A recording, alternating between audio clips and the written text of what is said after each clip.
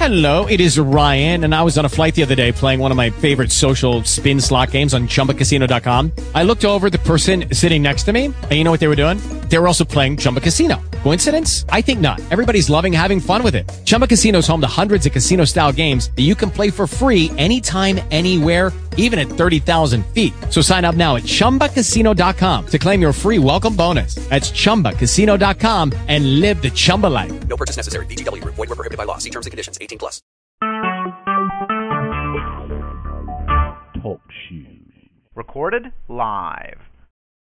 Welcome to Law Students in Court podcast. My name is Ananda Leek, and I am the Digital Communications Director at Law Students in Court.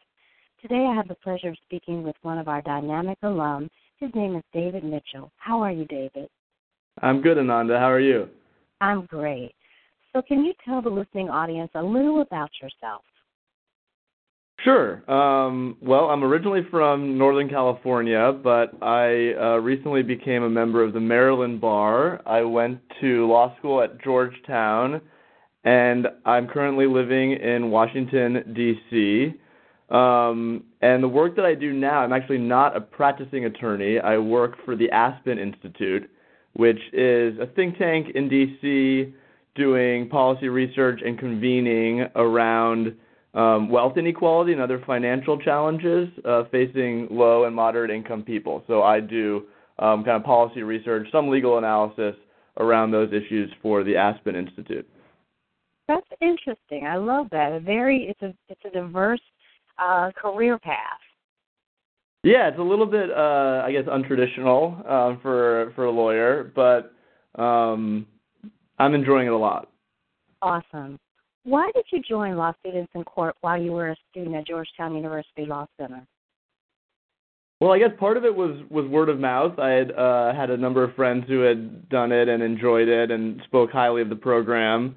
I also just, didn't want to graduate law school without having tried my hand at direct service, kind of being a real lawyer. My background, and as you can already tell, my current trajectory is, very policy focused, and so I did want at least to experience the chance to talk to a judge in a courtroom and work for real clients and kind of get my hands dirty in that sense. I also think I kind of recognize that it would be helpful for policy insights or policy work that I would want to do in the future to actually have some real face-to-face experience with, how D.C. residents are facing their housing and legal challenges on a day-to-day basis. I think you made a great choice for what you're doing now. It prepared you. Absolutely. Yeah, I'm very thankful for having that opportunity. What type of cases did you work on at Law Students in Court?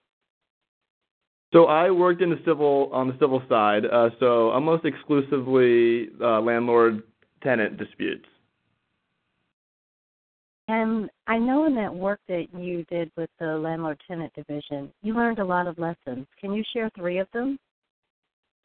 Sure. Yeah, there were a lot of lessons, probably many more than 3, but the 3 that come to mind, I think the first one was probably just the importance of human relationships, and I think sometimes lawyers get so deep into the weeds of the language of the law and the content of the law that you forget, how much of the system operates on human relationships, on trust, on collaboration. So whether it was, making a good rapport with your client, or working together with other students, or having kind of a consistent set of expectations with your supervising attorney, like those challenges, I think I underestimated how important they were at the beginning of the semester, and by the end, I had realized that those relationships really, really matter a lot.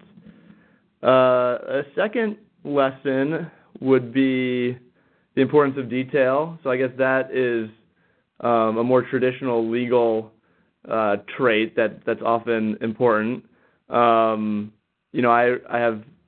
have many memories, unfortunate memories, of making small little mistakes in drafting, continuation agreements or consent decrees or other, contracts that my clients wanted to enter into with their landlord. And of course, that stuff really matters, exactly how the remedy is phrased or exactly what rights you waive and what rights you reserve. I think I learned the hard way a few times how important those details are. Thankfully, my supervising attorneys would always catch them before they became real-life problems, but that was one of the big lessons, I'd say, from law students in court. And a third lesson, I think, is probably honesty. I'd like to think I'm an honest person, but there are moments, especially in the hustle bustle of like an intake day, where you kind of are tempted to tell a client what they want to hear about how to solve their legal problem, or even tempted to tell opposing counsel or maybe a judge the facts that they want to hear that are going to make your client seem more sympathetic. But it's important, of course, to resist those temptations, because I think it kind of connects back to that first lesson, because the whole system operates on trust, and the second that you start bending the facts, I think you lose your credibility. So those were the three that came to mind right away. Awesome. You've already shared a little bit about how Law Students in Court impacted your current career with the Aspen Institute, but is there anything else you want to share? Yeah, I guess definitely those three lessons come to mind as things that I take with me day to day in my work at the Aspen Institute. I do think I go back to the idea of kind of seeing the day-to-day financial stress that many D.C. residents and many Americans are in on a day-to-day basis was super helpful, because in all the policy research and writing that I do in my current job, it's pretty easy to lose sight of kind of the human cost of economic and social injustice. And when I think back about my semester in Law Students in Court, I'm reminded about the importance of this work. As we wrap up the show, David, can you tell us what justice means to you?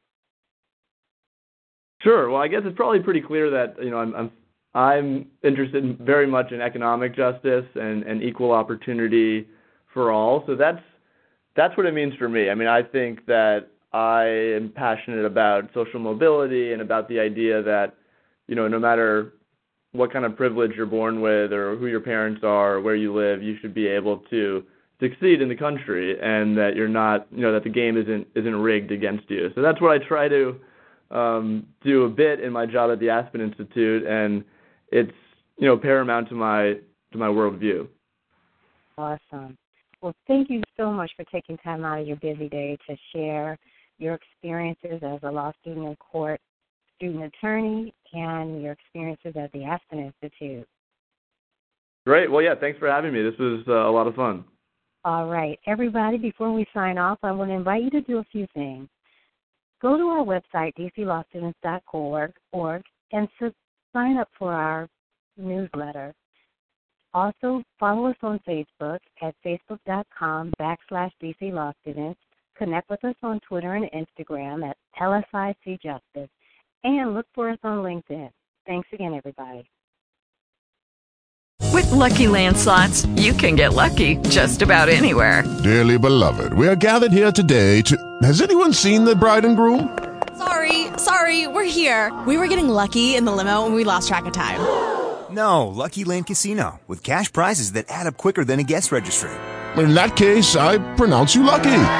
Play for free at LuckyLandSlots.com. Daily bonuses are waiting. No purchase necessary. Void where prohibited by law. 18+. Terms and conditions apply. See website for details.